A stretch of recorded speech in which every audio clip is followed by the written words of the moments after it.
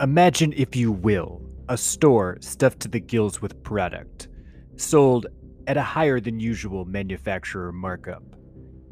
It is not unusual to see multiple of these stores in the same city, often on the same block, sometimes even on the same street, facing each other like a soulless, solemn monument to American consumerism. This could describe many different businesses: Subway, Starbucks, Target, 7-Eleven.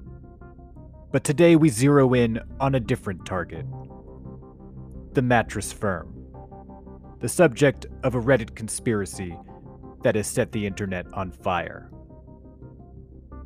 Don't pull that tag off your mattress just yet and start looking for hidden microphones.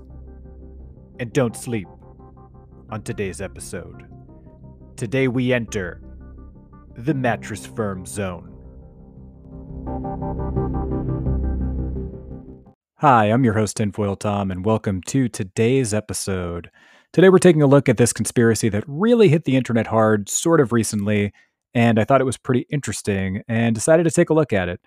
As stated prior, we're talking about this theory that something sketchy is happening at the mattress firm retail locations. First, what exactly is the mattress firm? According to Wikipedia, the mattress firm is a mattress store chain founded in Houston, Texas on July 4th, 1986. July 4th. Independence Day. What a coincidence. Also, according to the same article, the mattress firm was acquired by a holding company called Steinhoff International in 2016 and subsequently declared bankruptcy in 2018, only to be restructured and emerge from bankruptcy a short time later. I will point out that as part of this restructuring, Mattress Firm would announce closures of some of its lowest performing stores and consider closing others, which seems like it would make sense considering how the company was just hemorrhaging money at this point.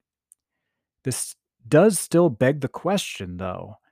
Why have this many mattress firms in the first place? Well, according to some sleuths on Reddit, the mattress firm may in fact be a giant money laundering scam. Users on Reddit say things like multiple stores mean more room to shuffle money around. And if it's in an area where land is cheap, then multiple stores would make sense, given it doesn't really matter where the stores are, just that more locations physically exist. A mattress store would also make sense as a money laundering front since, unlike other retail, like say a restaurant, you don't really need things like plumbing or extra equipment. It's just a showroom full of mattresses and sales staff. According to Business Insider, two top ranking officials, one of which was the CEO of Steinhoff International, also resigned after the 2018 financial review of the company, which does lend some validity to the fact that something fishy is going on with the financials of the company. So, was something going on with the mattress firm and its parent company? It's very, very possible.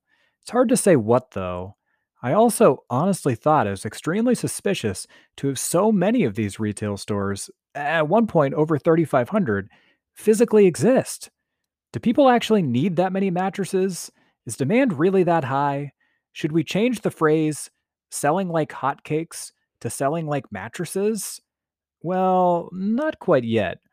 Some legitimate reasons for this actually do exist, believe it or not.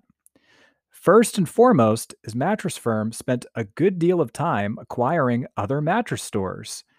Brands like Sleep America, Mattress Barn, and Sleepy's were all bought out at some point by Mattress Firm before being acquired by Steinhoff. So this would at least account for the sheer number of locations that exist. Also, economically, mattresses have some of the highest markup in retail. According to Consumer Reports, a typical mattress has as much as 50% markup. So $1,000 cost to Mattress Firm for a mattress might cost you, the consumer, as much as $2,000, and so on. So really, economically, I guess it does kind of make sense to get into the mattress business. At the end of the day, though, the next time you walk by your local mattress firm, and glance inside to see the lonely employees in a seemingly empty store full of nothing but mattresses, it does give us pause for thought. Is it really a profitable business model with low overhead? Or is it some sort of money laundering empire, a scheme cooked up by a giant corporation? It really does make you think. Well, one thing I know for sure.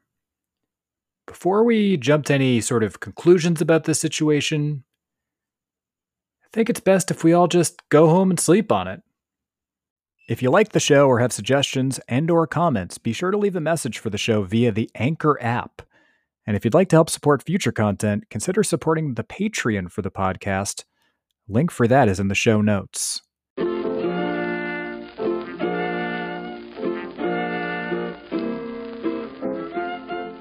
Till next time, I've been your host, Tinfoil Tom.